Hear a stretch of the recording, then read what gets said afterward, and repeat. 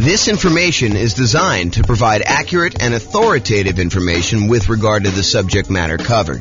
It is offered with the understanding that the presenters are not engaged in rendering legal, accounting, or other professional services. If legal advice or other expert advice is required, the services of a competent professional should be sought. Welcome to the Fall River Real Estate Investing and Real Estate Financial Planning Podcast.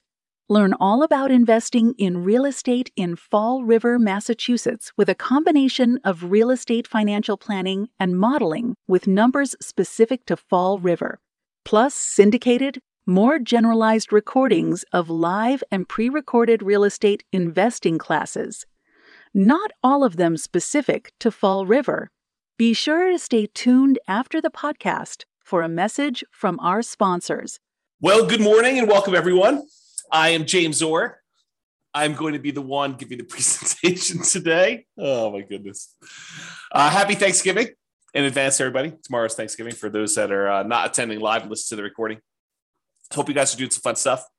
If you guys have any questions throughout the webinar, go ahead and ask questions in the chat window. I'll try to read them out and go through that. This is a brand new presentation. We've never really done it before, so should be good, though. So it should be good. We're going to go over all the different ways that rules work and that you can use to model your portfolio and kind of test things out and see how things are going, especially in this kind of crazy changing real estate market.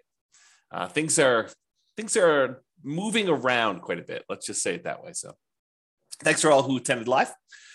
All right, so let's jump right into the content. So I'm going to give you a little bit of background first about like why we're even talking about rules and how things work. You'll kind of get some information here, but we're not going to cover everything. I just don't have time to kind of teach a full day class on this whole thing. So maybe I'll come back and teach some other parts, but honestly, it's not that hard. Rules are probably the most complicated part, and I probably need to do a deep dive into each one to show you like how some different options work. But today I'm going to show you how all the different ones work and then how you can go and apply them to your specific situation. So scenarios. A scenario is like a grouping mechanism for all the different specific parts of the plan. So first of all, you make a scenario. And then once you get all the stuff set up inside your scenario with all the different accounts and all the different properties and all the different rules, then you can make a copy of the entire scenario, change one or two things, and compare them to see how they perform against each other. For example, just a really basic example to give you an idea of like where we're headed with this. You might go create a scenario where you model out your entire investing strategy. You know, I own these particular properties right now. I've got this much money in all these different accounts, and I'm going to buy properties as I come up with down payments until I come up with 10 properties. And then you may say, okay, that's strategy number one, scenario number one. But I want to go ahead and add a variation on this, and I want to see what happens if I decide to pay off my properties faster. And so you might make a copy of that scenario and then add an additional rule to the second scenario that says pay off properties with extra cash flow.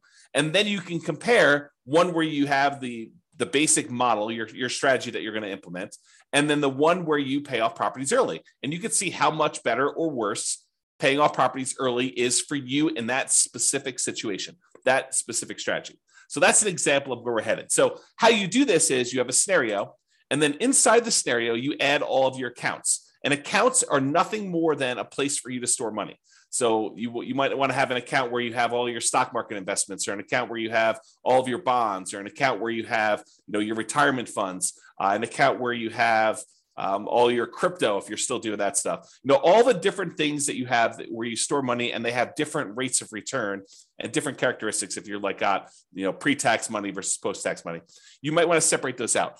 The trick is simplify down so that you only have the maximum number of accounts, the minimum number of accounts that you can before you have to do more. So as one example, if you normally in real life have a separate account for each property, for doing your modeling, you probably don't want to do that. And the reason why is then you got to manage getting money from one account to another account in order to be able to aggregate it to buy your next property. If you just say, look, this represents the sum of all of the property accounts that I have, then you could do it that way. So big picture, you've got the scenario. Now you've got all the different accounts that you've got set up for all the different things.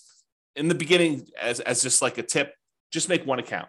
If you've got more complicated things to model later, you can always go do that. But If you're just starting out, just do one account and kind of do it that way. And then accounts can also, as kind of like a more advanced side note, an account can also represent things like what a business is worth to you. If you think about it, an account really is just a place to store money. So if you say, this represents a business that I own, it's got about $1 million net worth, and you can go ahead and model the income from it somewhere else, you can sort of do it that way too. Okay, so scenarios, accounts, now you've got properties. So inside the scenario, you've got all the different accounts you have, which is all the different places to store money. And then you've got all your properties, all the single family homes, duplexes, triplexes, fourplexes, any commercial buildings, any apartments, any industrial buildings, basically any real property that has characteristics like appreciation rates and rents and taxes and insurance and all those other things. That is another thing. And we break down properties into two major groups. Any properties that you already own. So each one of those is an exact property that you own. And then we don't allow you to make copies. Well, I just have to be careful of how I word this. You can make a copy of a already owned property as like a starting point to make another one, but you can't buy more than one of a property that you already own in the same scenario. So any already owned properties you have, just go ahead and add all those as already owned. And then we have this thing called dynamic properties. And really, they're just templates. They represent a property that you might buy more than one of over time. So you can go in there and say, look, I've got a typical 3-bedroom, 2-bath type property that I'm going to be buying more than one of. Right now, they're worth this amount of money. Right now, they collect this much in rent. Right now, their taxes are this and their insurance are this. And over time, the price is going to go up. And over time, the rents are going to go up. And over time, insurance and taxes are going to adjust on this thing. But I might buy one of them this year, one of them 2 years from now, one of them 4 years from now. And so we call those dynamic properties, or you might hear me refer to them as template properties, where you use rules, which we're going to get to in a second, in order to buy more than one of those.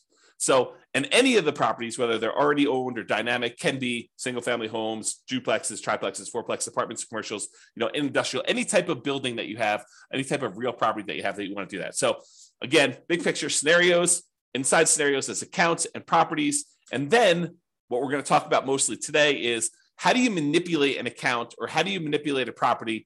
That's what you use rules for. So rules go ahead and they say, add money to an account, or increase the rent I'm getting on a property, or buy 3 of these properties, or buy a property every year, or start paying off properties with any extra cash I have in this account. Rules are things that manipulate accounts and properties in the scenario that you can do. So as we go through this, we're going to go through all the different rules types. And what you should be doing, in my opinion, is think about your specific situation and how you might apply these rules to you and the setup that you're going to do in the Real Estate Financial Planner software. And if you don't have an account, you can go ahead and make an account. They're free. Go to realestatefinancialplanner.com, go ahead and make a free account. And you could be playing around with this as you listen in the background, although might be better to pay attention, and then you can go back and play with it on your own, but do whatever you want to do. So realestatefinancialplanner.com, you can go make your account, but I would suggest you think about your situation and why we might have a rule in the first place for doing this, because it might give you ideas on things you might be able to do or test in your scenario to see if, hey, maybe I should recast my mortgages, or maybe I should pay off my properties, or maybe I shouldn't take all my extra cash and pay off my properties over time. There may be a reason James made a specific rule that says, hey, only pay off properties if you have a lump sum and big enough to pay off the whole thing, which there is a reason for doing that, but I'll let you discover it on your own because you're going to go ahead and model this in your own stuff. So that's the thinking. So if you're going to go create a scenario, kind of a strategy that you're going to model for yourself, the order that you should do them in is you should make a scenario. And a scenario is this bucket that you're going to hold these accounts and properties and rules in. So you make the scenario first. There's a couple of questions about the assumptions for the scenario. But then the next thing you do is you go create all of your accounts and you make sure your accounts are attached to the scenario, because you can have 5 different scenarios and have certain accounts in certain scenarios and certain ones that do not get put in certain scenarios. So an account is like a module you can use to have in one or more different scenarios.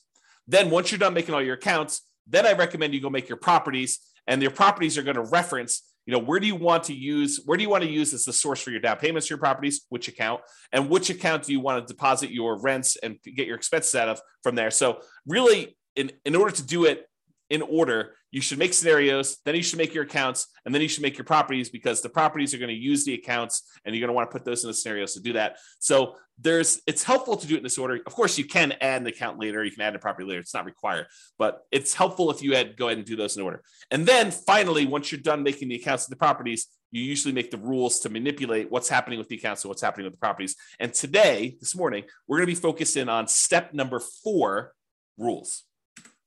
With that being said, so once you go in there and you make your scenario, at the bottom of the page on the scenario is the list of your different rules. And there's a big old button that says create new rule. If you click on the button, create new rule, you're going to be shown a page that looks like this monstrosity on the right, which is just a list of all the different rule types that there are. And don't stress, because that is what we're going to be covering today. I'm going to go over what all the different ones mean and how you might use them so that you're not confused when you go in there and you start playing around with different rules. Okay, let me make sure I check my notes. Yeah, so we're going to basically be focused on what the rule does and when you might want to use it.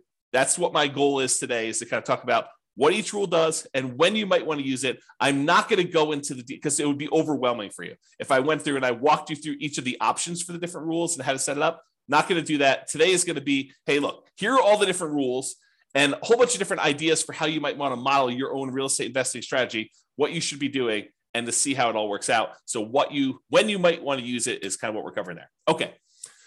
So with that being said, if you notice on this right-hand side, for those that can see the image, if you're listening to the audio, don't stress, I'm going to go over it in detail. But on the right-hand side, there's different groups. There's a group for buying properties, for selling properties, for impacting mortgages, for adjusting scenarios, accounts, and properties, and for other rules. So all I did is I just broke down and I said, hey, these are what the basic groups do. So if you're looking for a rule that does a specific thing, you may want to look under this heading. It's like groups of different rules. So buying properties, there's rules that are all about buying properties. You use these rules to buy dynamic. In other words, the template properties. You do not use these rules to buy anything that's already owned. You either need to have the property in your scenario as already owned, or you do not. So you don't use rules to buy properties that you already own. That's another way for me saying that.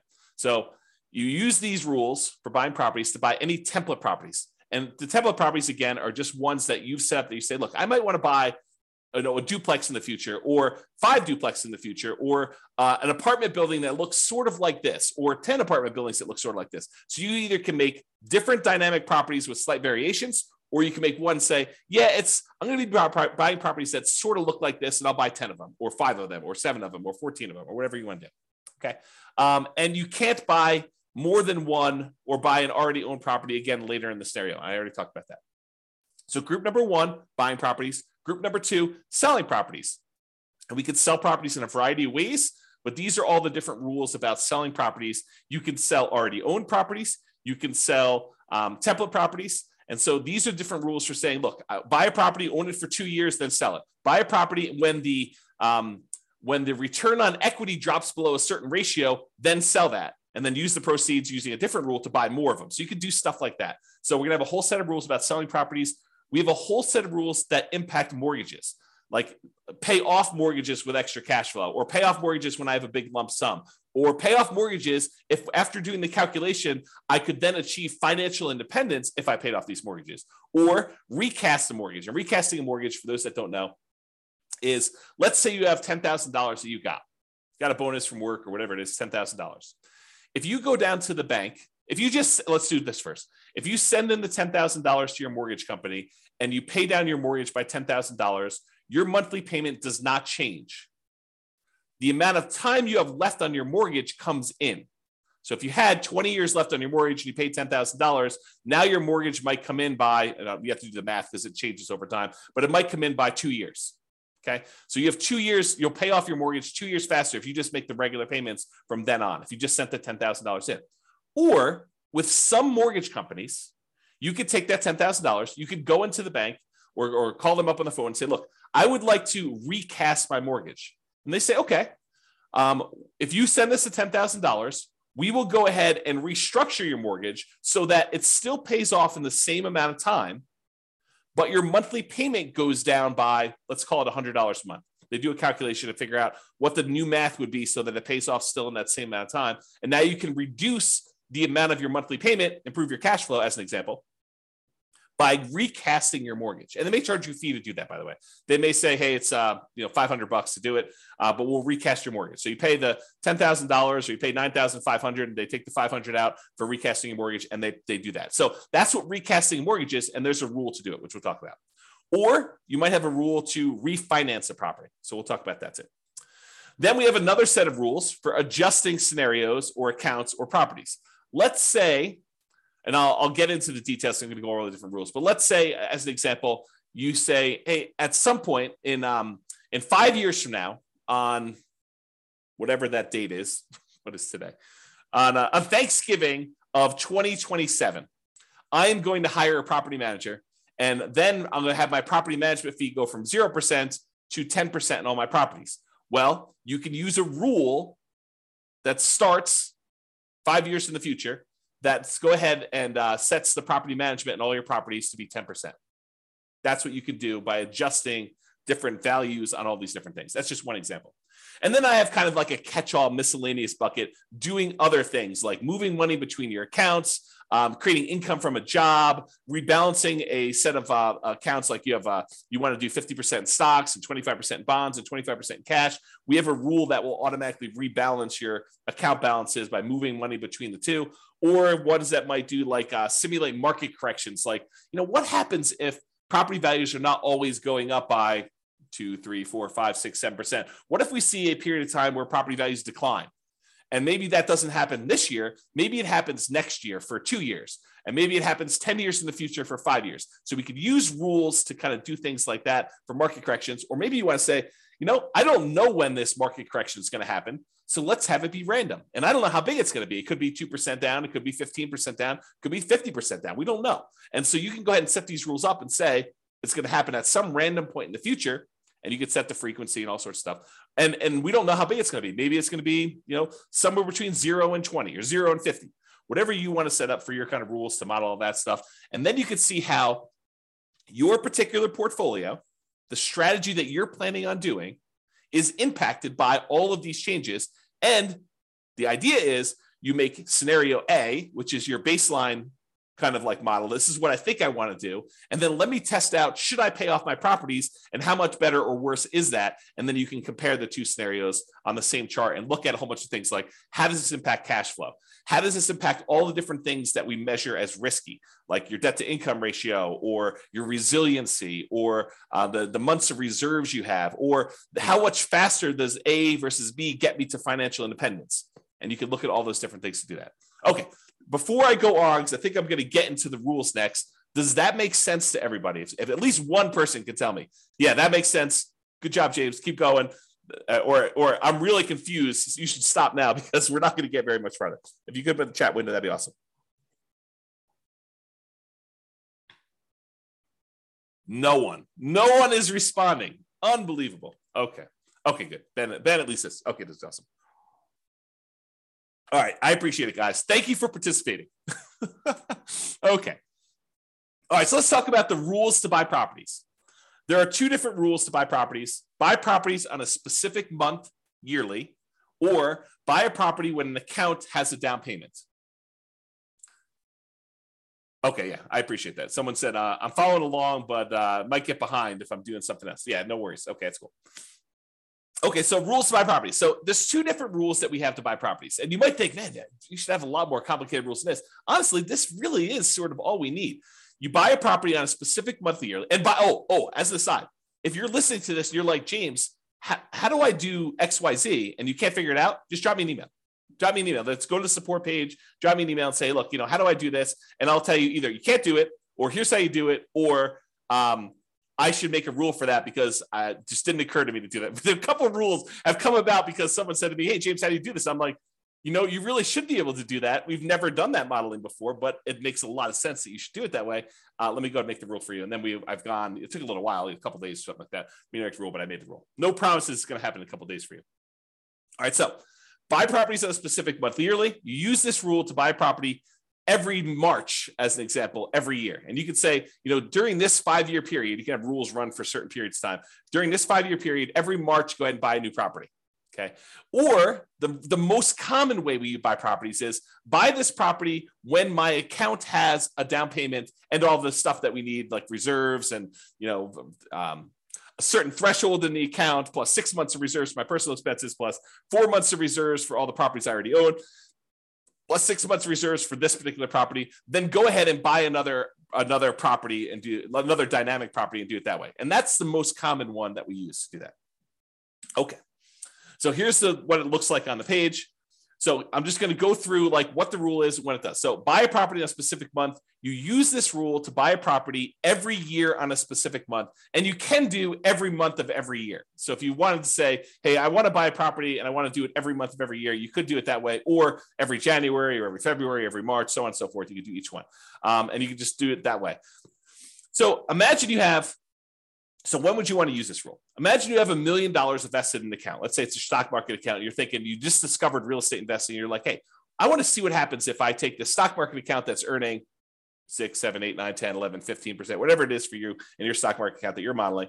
And you want to take that money and every year you want to buy a new rental property with that just to see how this goes. So you could use this rule to do that, to slowly drip out a down payment worth of investment into real estate over time doing this. And if you say to yourself, hey, look, I really want to buy one every 6 months, you could say, okay, buy one every March with this rule. And then you could set up a second rule that says buy one every September. And now you have 2 rules doing one a year in order to get that kind of 2 a year. Okay. So that's how you do it. All right. So buy a property when account has down payment. This one allows you to buy property as soon as you have enough for the down payment, plus any closing costs, plus any reserves. And as you can see by the image on the right, there's a lot of options for you to define what this means. So you might want to define, hey, I need to have at least $10,000 in this bank account, adjust for inflation or not adjust for inflation, plus 6 months of reserves for this property, plus 3 months of reserves for all the other properties that I own, each other property that I own, plus 5 months of personal expenses, and then only buy 3 properties with this rule. Stop this rule after I own 3 properties. So there's different things you can do to manipulate this. And there's also stuff you could say, do I want to take into account my debt to income, like make sure that my debt to income is below a certain number? Or you could say, I'm buying creatively. I'm going to go buy properties subject to, or I'm going to go buy properties on lease options. So the debt to income doesn't matter because I'm actually buying an LLC anyway. And so ignore the debt to income ratio on that, or whatever you want to do. Or maybe you say, I have a real estate agent's license, so I'm going to get paid a 3% commission when I buy these, or go ahead and take a 3% discount. And so you could do all these different variations on this stuff with this rule. Or maybe you say, look, I want to buy properties, but if I can do cash out refinances on the other properties I own, if they're below 75% debt to income, or 75% loan to value, then I can go ahead and say, do cash out refinances to do it. So it's very flexible in all the different ways you can use it, but realize that's what you do. So when might you want to use this? You might want to see how quickly you'll be able to acquire your ideal portfolio of rental property. So you want to say, I want to get to 10 rentals or 10 doors or 20 doors or whatever number you pick. How quickly can I do it with my current income, my current savings rate, my current returns that I have in my accounts? And then as I acquire each property, all the extra cash flow I get gets deposited in this account. So it kind of compounds over time if you got positive cash flow, or slows you down a little bit if you have negative cash flow, although the cash flows do change based on all the properties. So you could use this to determine how quickly you'll get to a certain portfolio. And then you could test things like, what if I save 10% more? Or what if I save 10% less? Or what if I got a lump sum for a bonus or a divorce or inheritance or whatever you want to do later on? How would this impact all that stuff? So that's one example. You might want to see the impact of changing how much you keep in reserves has on the speed you can acquire properties. So here's another example. You could say, look, if I use this rule and I say keep six months of reserves for all my properties, how quickly can I acquire all the properties I want to do with that? Or how quickly can I acquire properties if I keep 12 months reserves? I think the market's going to get a little sketchy. Maybe I should keep 12 months of reserves. So if I do 12 months of reserves, how much does that slow me down? And how much riskier or less risky is one or the other? Or how much extra net worth will I have if I don't do 12 months of reserves versus 6 months of reserves or 2 years of reserves? You pick the numbers, okay? So you could use these different rules and make copies of the scenarios to kind of test those. You could see the impact of doing cash out refinances to buy new properties. We kind of talked about that little part of the rule, but you could use that as a way to do that. You can also see the impact of getting a real estate license or acquiring properties creatively. So if you want to test out Now that interest rates have gone up quite a bit and there are a whole bunch of really low interest rate properties out there, maybe you want to say, well, what if I were willing, not everyone is, to go ahead and do marketing to find motivated sellers, go buy properties creatively and buy properties that way? What impact does that have? Does it make it a lot faster? Does it make it a lot riskier? What does it look like if I go ahead and model that in a variety of different ways? And I'll make a side note about this because I think it's important. Just because a path is optimal does not necessarily mean that that is the one you should do or that you will do, right? I could go and model something and I could tweak everything and say, this is the optimal path, in parentheses, if everything goes my way, if everything goes exactly the way I modeled it, right? But really, I think part of what you are doing with the software, part of what I do with the software, is I say, okay, here's kind of my plan. How does this plan perform in a variety of market conditions? What if things don't go my way? What if things get ugly? How do I perform with this? Is this going to really derail my life? Is this going to make that really bad? And if things go really, really well, yeah, that looks awesome. But if things go not quite as planned, if I get delayed, if I lose a job, if I, all those different things that you could do, then you can go ahead and model all that stuff to do that. So I don't know. That was my side note. I just felt compelled to tell you that. So those are some of the different ways you might use this rule to do some modeling. And if anyone has questions, feel free to ask your questions in the chat. I'll try to get to it. Now, here are all the different rules for selling properties. And since I'm going to go through all of them in detail, I'm not going to cover them here, but let's go through them one by one. All right. So here's a rule that says sell properties and pay off mortgages to retire. Here's how this rule works. If by selling some properties, let's say you have 10 properties and you want to sell off 4 of them, okay?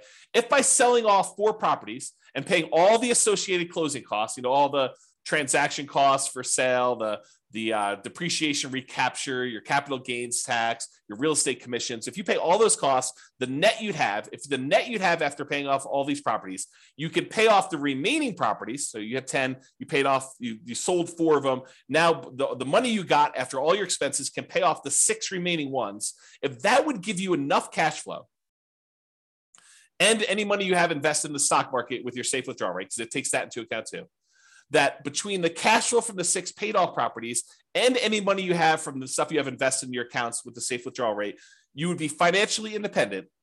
Then go ahead and execute this rule. This is sort of the rule if you buy more properties than you need and you let them all grow appreciation wise and paying down the loans, you get a little bit of cash flow over time. And then eventually you get to the point where, hey, if I sold 3 of these, then I could pay off 7. Or if I sold 7 of these, I could pay off the 3. And by paying off the 3, then that actually would get me over the bar of being financially independent, where all the investment income I have would meet my minimum target monthly income in retirement. Then go ahead and do that. Instead of having to guess and check when that happens, we have a rule that says, hey, if you want to go ahead and acquire a certain number of properties, and then by paying off some of them, you can pay off the rest. By selling some of them, you can pay off the rest of them and you'll be financially independent. That's this rule. So you could use this rule to say, hey, I'm acquiring properties. Maybe I get to the point where I don't need 12, right? And so when do you get to the point where you could sell a part of the 12 and pay off the other ones in order to be financially independent with the other money in your account? Pretty cool rule, right? Like an interesting way to do that modeling. At least I think it's a pretty cool rule. I like this rule a lot. Okay, so that was one rule. Here's a totally different one. Sell rental properties after owning them for a specific period of time. So this one allows you to sell all rental properties. It does not do owner occupants. So it's only rental properties after you've owned them for a specific period of time. So let's say you acquired properties and you're doing lease options as an example. So you're buying properties and you think that you're going to be holding these properties for 3 years and then the tenant buyer is going to cash you out.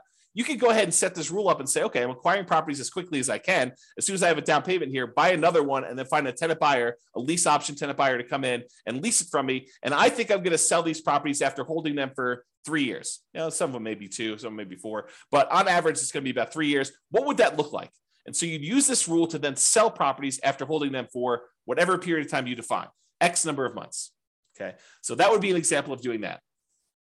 So, and by the way, this one is for rental properties. It's not for owner occupant properties. So if you're thinking to yourself, hey, look, I might want to use this rule to live in a property for 2 years to get the tax advantages of the 2 out of the last 5-year tax advantages where you don't have to pay capital gains up to certain limitations on that. This is not that rule.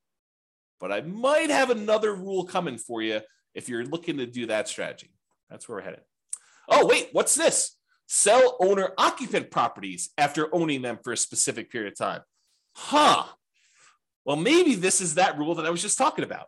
This allows you to sell an owner-occupant property, a property that you're living in, after owning them for a specific period of time. So you could say, hey, I'm going to do this model where I'm buying properties at a discount, but I'm moving into them. I'm going to live there for at least 2 years. Why 2 years? Because there are some tax advantages for you living in an owner-occupant property for 2 out of the last 5 years. I'm not a CPA. Go talk to your accountant to kind of get the details on this. But the basics of what I understand, the layman's version is, if you live in a property for 2 out of the last 5 years as an owner-occupant, and then you sell it, you are exempt from capital gains on that property up to a certain amount, and the amount changes whether you're single or you're married. Okay, so this could be a way for you to do that. And when you sell the properties, we have this little section down here that says, how much do you want in closing costs when you sell? How much do you want to pay in real estate commissions? Because you can put in what your assumptions are about those. And then what is your depreciation recapture tax? Well, if you're living in the property, that's going to be zero on most of those. And then what's your capital gains tax rate? Well, if you're doing this as an owner occupant, you're living there for 2 out of the last 5 years, your capital gains tax rate might be zero here. There you go. All right, Austin says, what's your take on mini syndications on single family homes? Austin, that is not on topic for this particular presentation. This presentation is on rules. So we'll be covering that. Splitting profits with investor or funds deal. So I'm not going to cover that today. Maybe we'll do a class on that in the future. I'll kind of keep that in mind, but not today. Sorry, got too much other stuff to cover. Okay, so that's when you might want to use sell owner-occupant properties after owning them for a specific period of time. Here's the next one. Sell rental properties after renting them for a specific period of time. Sell rental properties after renting them for a specific period of time. So before, the rule was sell rental properties after owning them for a specific period of time. But if you're doing this one where you have rental properties after renting them for a specific period of time, this is selling them after you've rented them. So imagine for a minute you're nomading, where you're buying properties as an owner-occupant, living there for at least a year, maybe more, until you get to the point where you're able to buy the next property and convert that one to a rental. Well, if you use the rule before where it says sell rental properties after owning them for a period of time, you might buy the nomad property, live there for a year and a half, then convert it to a rental. And then now that it's a rental, you've owned it now for 2 years. So really, that would be selling the property after 6 months, which isn't what you intended, I don't think.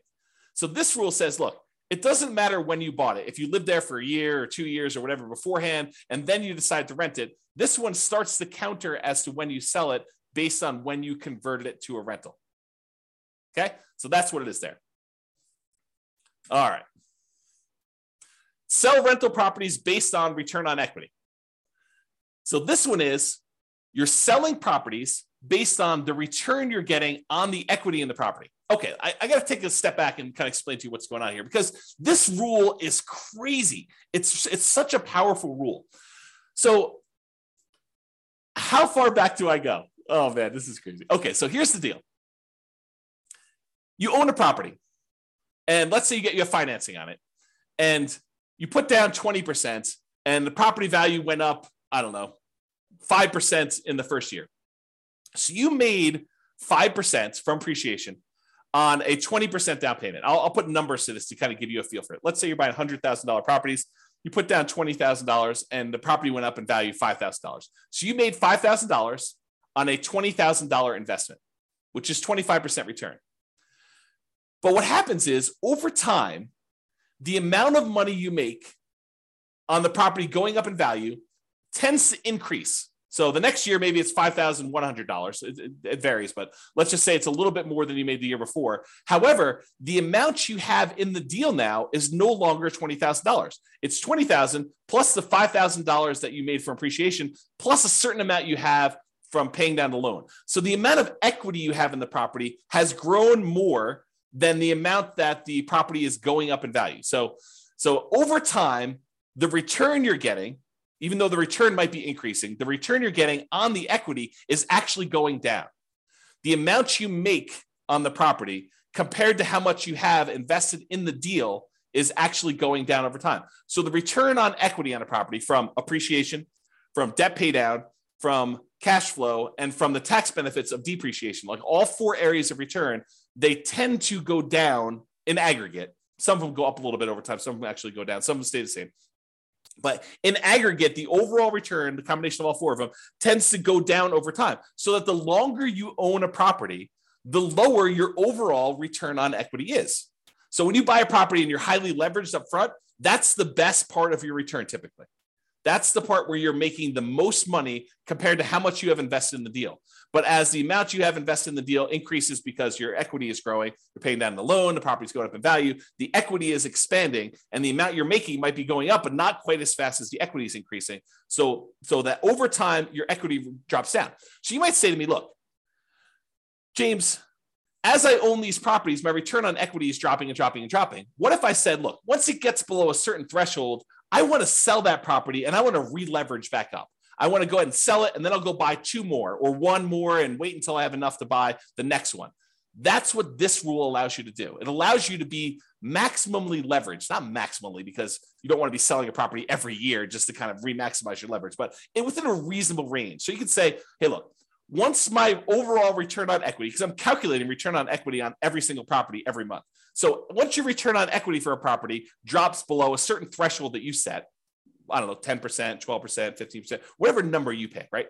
But once your return on equity drops below a certain threshold, then go ahead and sell that property, dump all the cash into a specific account, and then you can have a separate rule which buys properties whenever that account has down payments. So what will happen is you have these properties and they're growing and growing and growing. Once the return on equity drops below a certain threshold, it sells that property. Then you have another rule that takes any time. You have money in this account for enough for down payments and closing costs and reserves. Then I go ahead and I buy another property and I replace that one. Or maybe it's two properties because you have enough there to do it. So that's the way you use these rules in order to maximize your return on equity in a particular scenario. Does that make sense?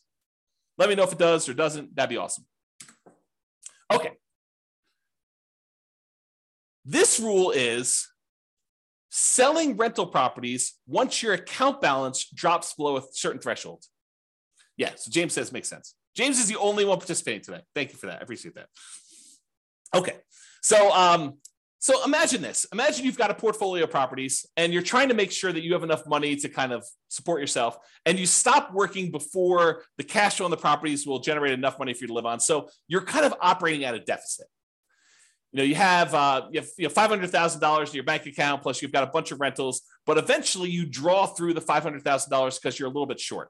So you could set a rule that says this: once my $500,000 drops to the point where I only have $10,000 or $50,000 or $100,000, whatever your comfort level is, once I get to the point where my account balance drops to $50,000, as an example, then go ahead and sell one rental property to boost that account balance back up. And then I'll keep draining on that account until I get to the point where it drops down again, and then sell another property if you want to. You can kind of use that to do that. So imagine a situation where you stopped working earlier than you should have before you completely are financially independent. And now you have a whole bunch of rental properties with a whole bunch of equity, but you don't want to go sell those properties with equity right now. You want to go ahead and hold on to them as long as you can until the point where you need to sell them in order to put money in your account to be able to support your lifestyle. Then you could use this to model that situation. Or you could say, look, as soon as I get to the certain point where this account balance drops to a certain level, go ahead and sell a property because I want to be able to use that money to buy new properties. You could use that too. So this is similar to a rule that we're going to have later, where instead of selling the properties, you do a cash out refinance in order to bring your account balance back up. So they're sort of like a pair of rules. This one is the sell the rental. You sell it, you pay all your expenses on it, your closing costs, real estate commissions, depreciation, recapture tax, your capital gains tax. You can go calculate all those, and then the net gets deposited to your account. Or, which we'll get to here in a second, there's a similar rule that says, once my account balance drops below whatever threshold you set, then go ahead and do a cash out refinance to get to those. I did a whole class where we really use these rules a lot. I compared a person who lived in a really high cash flow market to a person who lived in a really high appreciation market. And I showed that while it's a lot easier to get to the place you want to be when you're in a really high cash flow market, you can get there in these really high appreciation markets with a combination of selling properties or doing cash out refinances. But there's some complications with the cash out refinance, which I talk about that in that 2-hour class. But I think the name of that class was cash flow versus appreciation. I think that's what the name of the class was. And I set it up as two different people competing, and go watch that if you haven't seen it before. It's pretty good if you're interested in this particular modeling. Okay. All right. Next rule, sell properties, but only if by doing so, the money that I get from all the properties will allow me to retire based on a safe withdrawal rate. So I mentioned safe withdrawal rate earlier. I'm going to take a moment to kind of make sure everyone understands what I'm talking about. So there's this study, it's called the Trinity study. And what it basically did is it went back through historical stock market rates of return. And it said, if you only take out 4% of your, of the amount of assets you have invested in stocks and bonds, then the likelihood of you running out of money in a 30-year retirement period was really, really low. That's the basics of the study. And so what they called that 4% was a safe withdrawal rate. And I'm using safe in quotes because there's been some arguments that it's really not so safe. There's been arguments by the guy who came up with it that it could be a lot higher than 4%.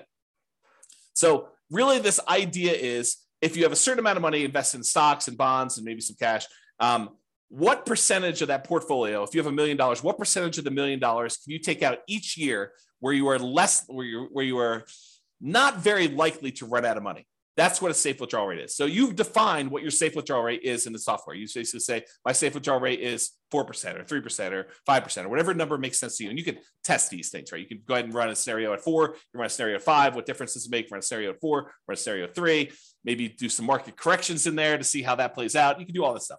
But this rule says, look, I've got a bunch of rental properties, and maybe I have a little bit of money invested in the stock market right now in one of the accounts in there. And so what I want to do is I want to check each year and say, hey, look, if I sold all these rentals and I paid, closing costs, I paid real estate commissions if I've got any, I paid my depreciation recapture tax if I've got any, I paid my capital gains tax if I've got any. If I paid all those expenses on it, the net amount of money that I would take and I would deposit into my account balance, invest in the stock market.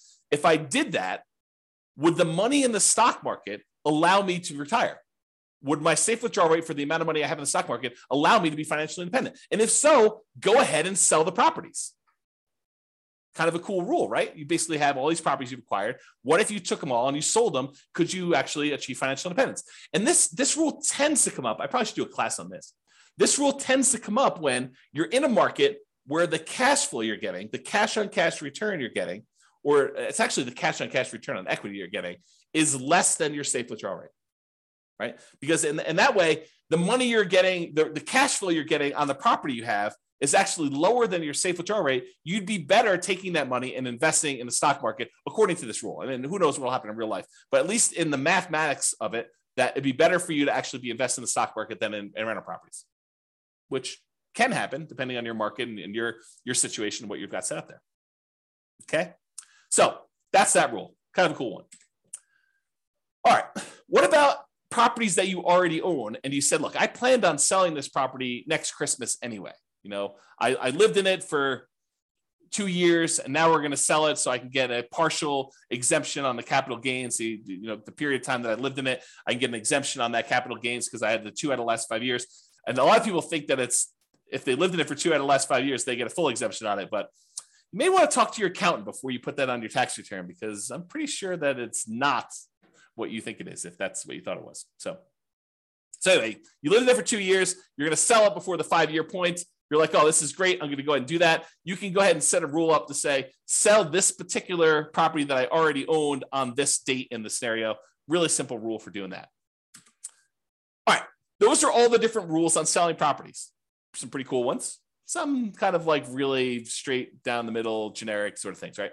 Now, let's talk about rules that impact mortgages. We'll go through all these one by one. Just knock the headphones off my head accidentally. All right, so pay down loans with cash flow. So maybe your strategy is,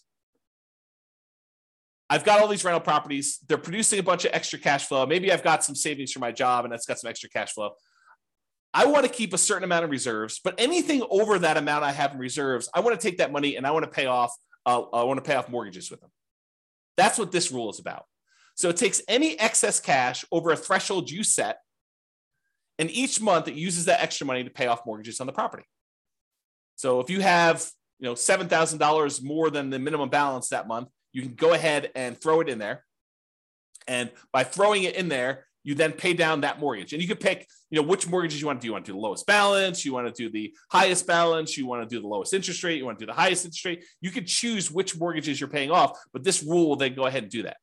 So when might you want to use this rule? Well, if you want to do a debt snowball or a debt avalanche to pay off mortgages, you would use this rule. And you could test to see how much better it is to pay off the highest interest rate mortgage versus the lowest balance mortgage or the lowest interest rate mortgage, and you can see which one's better and how much better it is for you. James says there's no 1031 exchange rule for selling. Well, 1031 exchange rule is just about how much you pay in taxes. So we have the ability for you to adjust how much you pay in taxes on the property. And then you can go ahead and use that rule and set the taxes to be equal to 0 for that. But then you got to track how much you would have had to pay in taxes on that one. So there's no keeping track of how much deferred taxes you have on a particular property, something I might add in the future, but you can set the threshold to be, I'm not paying any taxes on this one when I sell it. And yet my fees are an extra, $1,000 to do the 1031. So you can do 1031 exchanges. It's just not a specific rule for 1031 exchanges. If that makes sense. Good question though. Good question. Okay. So pay down loans with cash flow. That's how that works. Okay. Pretty simple. However, every time you make a payment on a particular loan, it doesn't actually improve your cash flow in the short term, unless you pay off the loan completely, and then it improves it by a big chunk.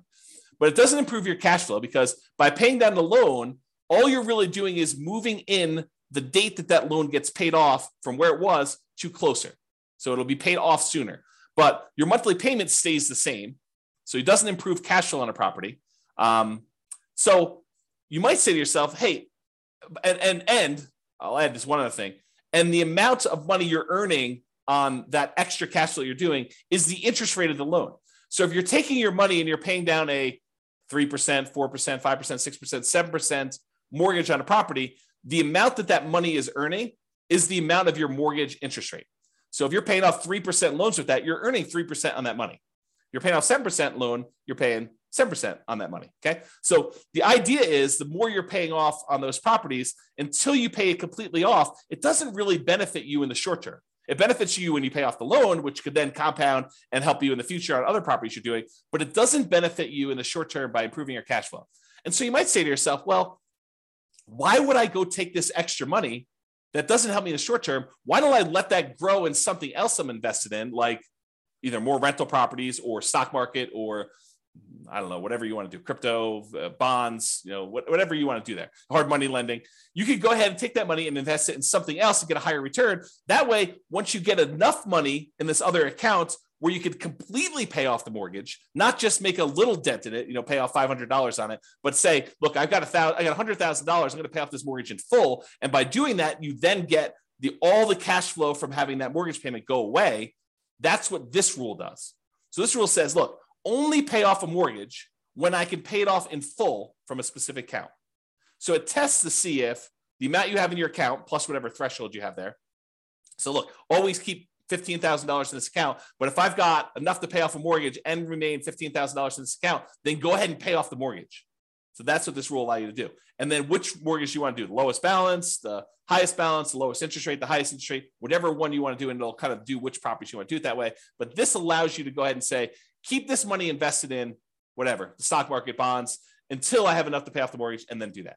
Kind of a cool rule. All right. Remember earlier we talked about recasting mortgages? It's that thing where you walk into the bank with $10,000 and you pay them a fee in order to lower your monthly payment, not change when the loan gets paid off, but you give them $10,000 and say, look, I'd like to lower my monthly payment by a little bit. And they're like, okay, yeah, we'll do the calculation. We'll do that for you. It'll take this thing. Well, this is a rule for recasting mortgages. So you could take a lump sum of money, go into the lender and ask them to recast the mortgage. And so this rule allows you to go ahead and recast them. Okay, that's what that rule does. All right, remember before I told you about selling properties based on the account balance? If my account balance gets so low, then go ahead and sell a property to replenish that account balance so I have money to live on or money to invest somewhere else. This is the kind of sister rule for that, cash out refi based on account balance. So when your account balance gets to a certain point where it's really, really low, then go ahead and do a cash out refinance on a property, pull all that money out, deposit it into the account, and you'll be able to then have all the money in that particular account to use to do whatever you want with. Okay. So I think I have here, when would you want to use it? If you're modeling a situation where you're stopped working before your cash flow is enough to support your lifestyle, you might need to cash out refi properties from time to time to provide living expenses to kind of make up for that difference. Or use the equity properties to occasionally fund the purchase of new properties by refinancing. So you could say, look, once I get to this low account balance, go ahead and do a refi on a property to get the account balance up to where I can do a new purchase. Kind of an interesting rule. All right. So this leads me to explain this interesting concept. And so I need to explain it to you, but I'm going to take a drink first. All right. So imagine you said to yourself, look, I really want to earn, I don't know, $10,000 a month. And if I was earning $10,000 a month, I would consider myself financially independent, because $10,000 a month would be able to cover all my personal expenses, including the mortgage I have on my owner-occupant property, and anything else I need, right? So $10,000 a month, that's my number. That's my target income to be financially independent, target income in retirement. But what if you didn't have a mortgage on your owner-occupant property? Would you need that $10,000 anymore? And you say to yourself, no, I wouldn't. So I can either have $10,000 if I have a mortgage on my owner-occupant property, or I only need $8,000 if I don't have a mortgage on my personal property anymore. And so the software allows you to select whether or not to move your financial independence number down when you pay off your owner-occupant mortgage or not. And so if you have that triggered, which is in the scenario section, this rule becomes super interesting, because what this rule says is, look, if I'm close to my $10,000 a month number, my target monthly income number in retirement, but I have enough cash in my account balance or stocks or whatever it is in my account balance that I could pay off my owner-occupant mortgage, and if I did that, I would be financially independent, then go ahead and do it. So this is a situation where the passive income you have coming in from your stocks and all the cash flow and all the rental properties is really close to your number. It's at 80% or 85%. But you have enough extra cash lying around somewhere where you could pay off your owner-occupant mortgage because the balance is low enough that would actually lower the amount you need, and it would trigger you being financially independent. Then go ahead and pay off the owner-occupant mortgage. That's what this rule does. Pay off owner-occupant mortgage if FI, financially independent. All right. These are going to be really quick. These are the rules that allow you to adjust values on your scenario, or on different accounts you have, or on different properties you have. Okay. So set value on scenarios. What this rule does, it allows you to change any values you defined for the scenario at different points in the scenario. So originally you thought your safe withdrawal rate was going to be 4%, but 10 years later you say, hey, look, now I want my safe withdrawal rate to be 3%. You'd use this rule to run 10 years later and change your safe withdrawal rate number from 4% to 3%, as an example. Or you defined your refinance mortgage interest rate in your scenario as 5%, which is low now, but at the time seemed reasonable. And now you're like, look, in the future, I want this to be 7%. You can use that to change that too. You can use this set value on scenarios to do it at some point in the future. Or you want to say, hey, look, my minimum target monthly income retirement threshold is now $4,000, but I want it to be $5,000 in 5 years from now. You can do stuff like that. Or your safe withdrawal rate number, as I use as an example. This is that rule that allows you to do that. The set value on accounts does the same idea on accounts, though. So let's say you were earning 1% on savings at the start of the scenario, but you think that's abnormally low. And by 3 years in the future, that should really be at least 2% or 3%. You could use this rule to say, set the value on the account, set the return I'm getting on that account to go from 1% to 3 years later and on to be 3%. Or you say, I want to set it to 1% now, but a year from now, I want it to be 2%. And a year from then, I want it to be 3%. And then you could use it to do stuff like that. Or the other thing it could do is you could set it to be a random number. You could say, look, the return on my savings account is going to be somewhere between 1% and 3%. Have it change monthly by somewhere between this range, or add a little bit to it or subtract a little bit to it each month. You could do a whole bunch of things with making it random to simulate the stock market, or what you're getting on savings, or what your business return might be if you're using an account to store kind of business stuff, or bonds, or anything like that. So you could use it to do random numbers as well if you wanted to. Same idea, but setting values on properties. You could say, look, my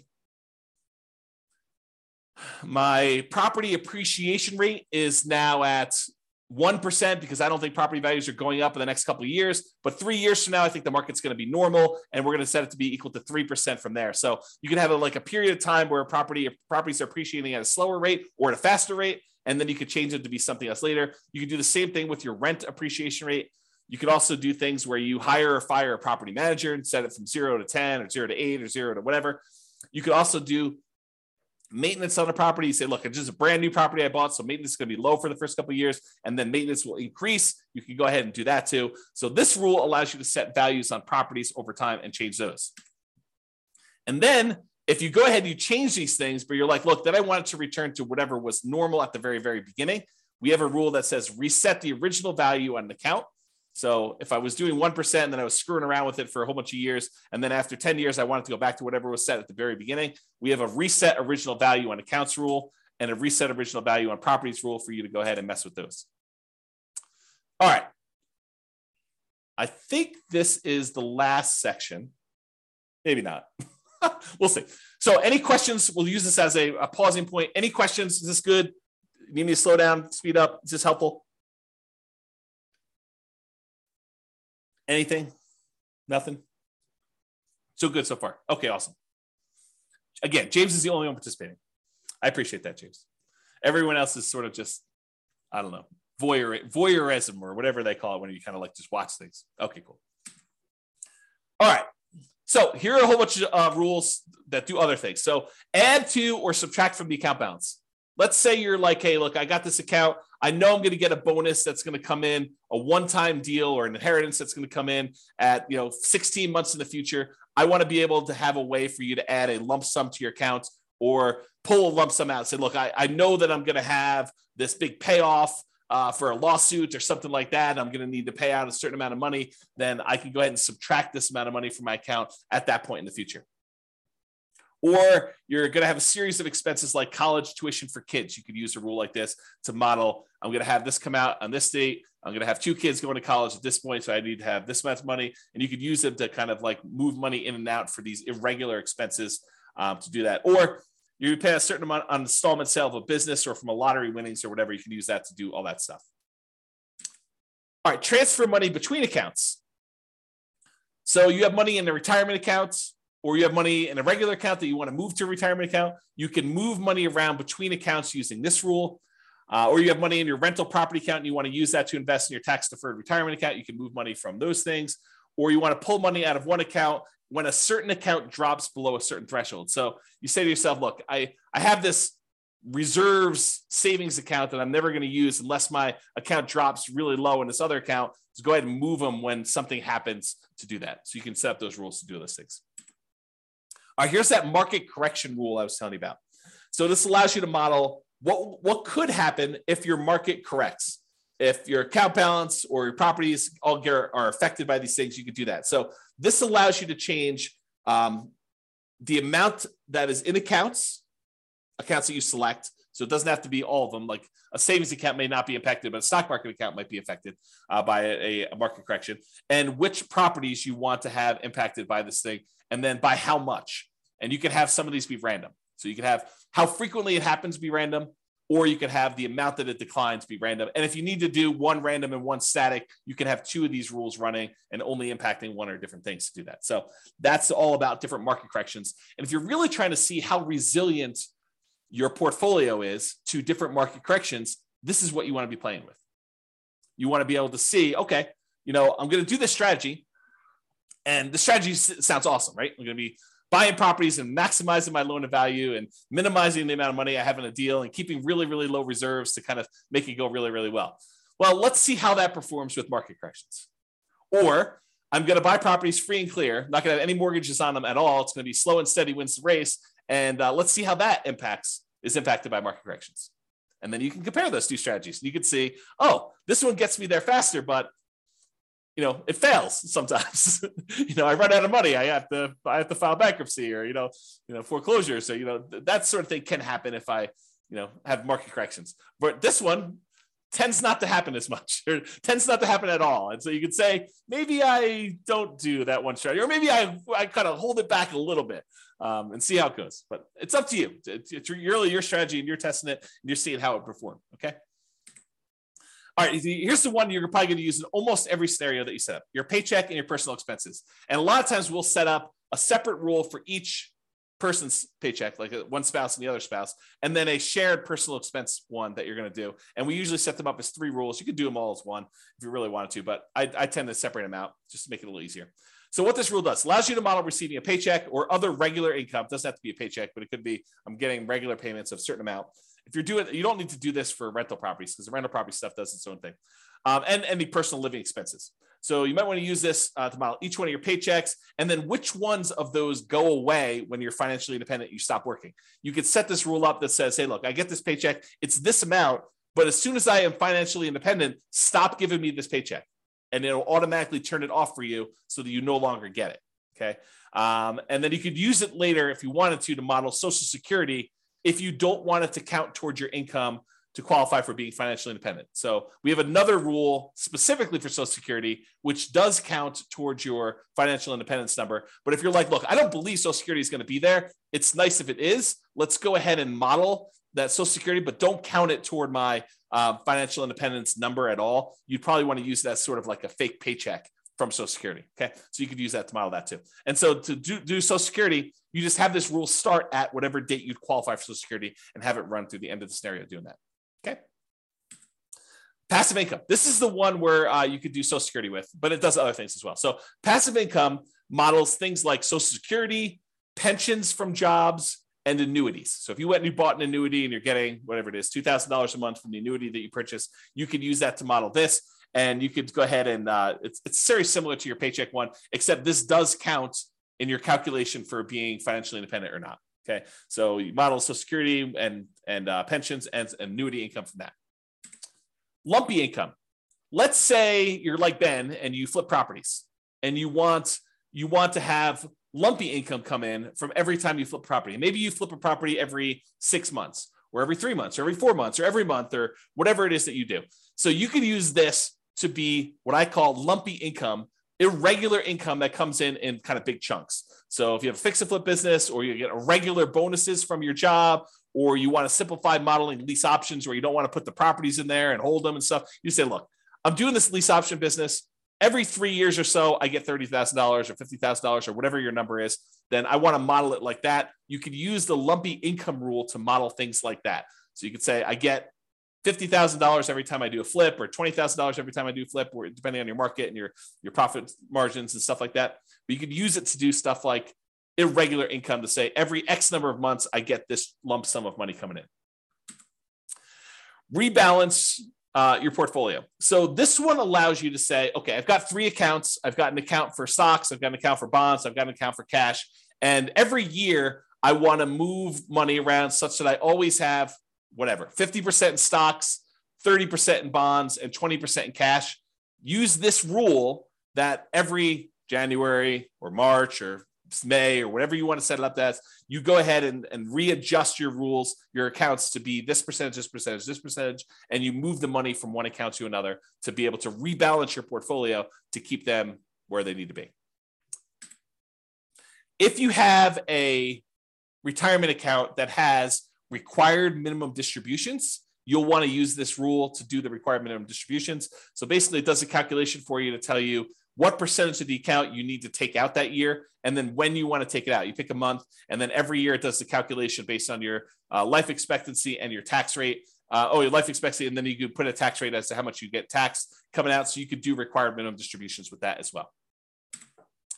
And that, my friends, is the end. I only went 3 minutes over, but I hope that was helpful. I hope that really gave you a good idea of all the different things you could do and all the different ways to model your situation with the rules that we have in the Real Estate Financial Planner software. Yeah, Richard says, thanks, James. A lot of info here. Exactly. I try to give you guys good info. I really do. I try to give you good stuff. So, any final questions from all of the really quiet people on things? It's almost as if Thanksgiving's tomorrow. Almost. Yeah, Ben says, awesome. I hadn't looked into the rules before. Very powerful. Yes, thank you. It is very powerful. I agree. So you guys are very welcome. Any final questions before I let you all go? Get ready to celebrate and enjoy Thanksgiving with your families. Nothing? Oh, so what is this? What is this? You're very welcome. Very welcome. Is it a deal? A deal. Thank you very much. A deal. A deal. That's a great name to be like in a real estate investing kind of person. There you go. Thanks for doing these classes. You miss the ones in person. This is great. You are very, very welcome. James says, no questions, good material. What is the software you're using?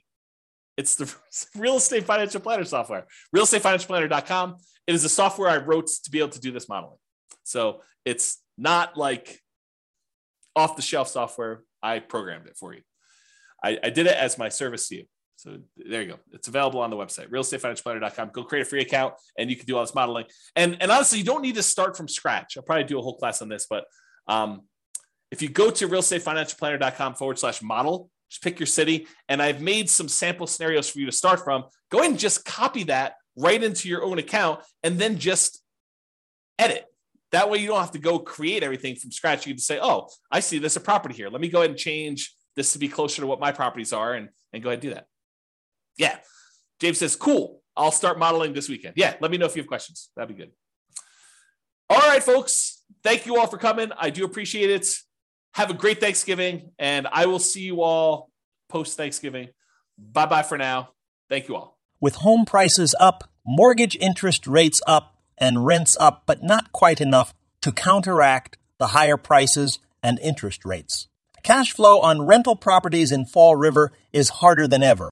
Book a call with the Real Estate Financial Planner to apply our proprietary 88 strategies to improve cash flow on your rentals. See the show notes for a link to schedule your call and improve your cash flow today. If you're a real estate agent, lender, or professional in Fall River that wants to help our real estate investor listeners, consider reaching out to learn about collaboration opportunities with this podcast. We'd love to add more value to our listeners by having you assist our investors buy, sell, and finance their real estate investments. See the show notes to schedule a call to discuss collaboration opportunities.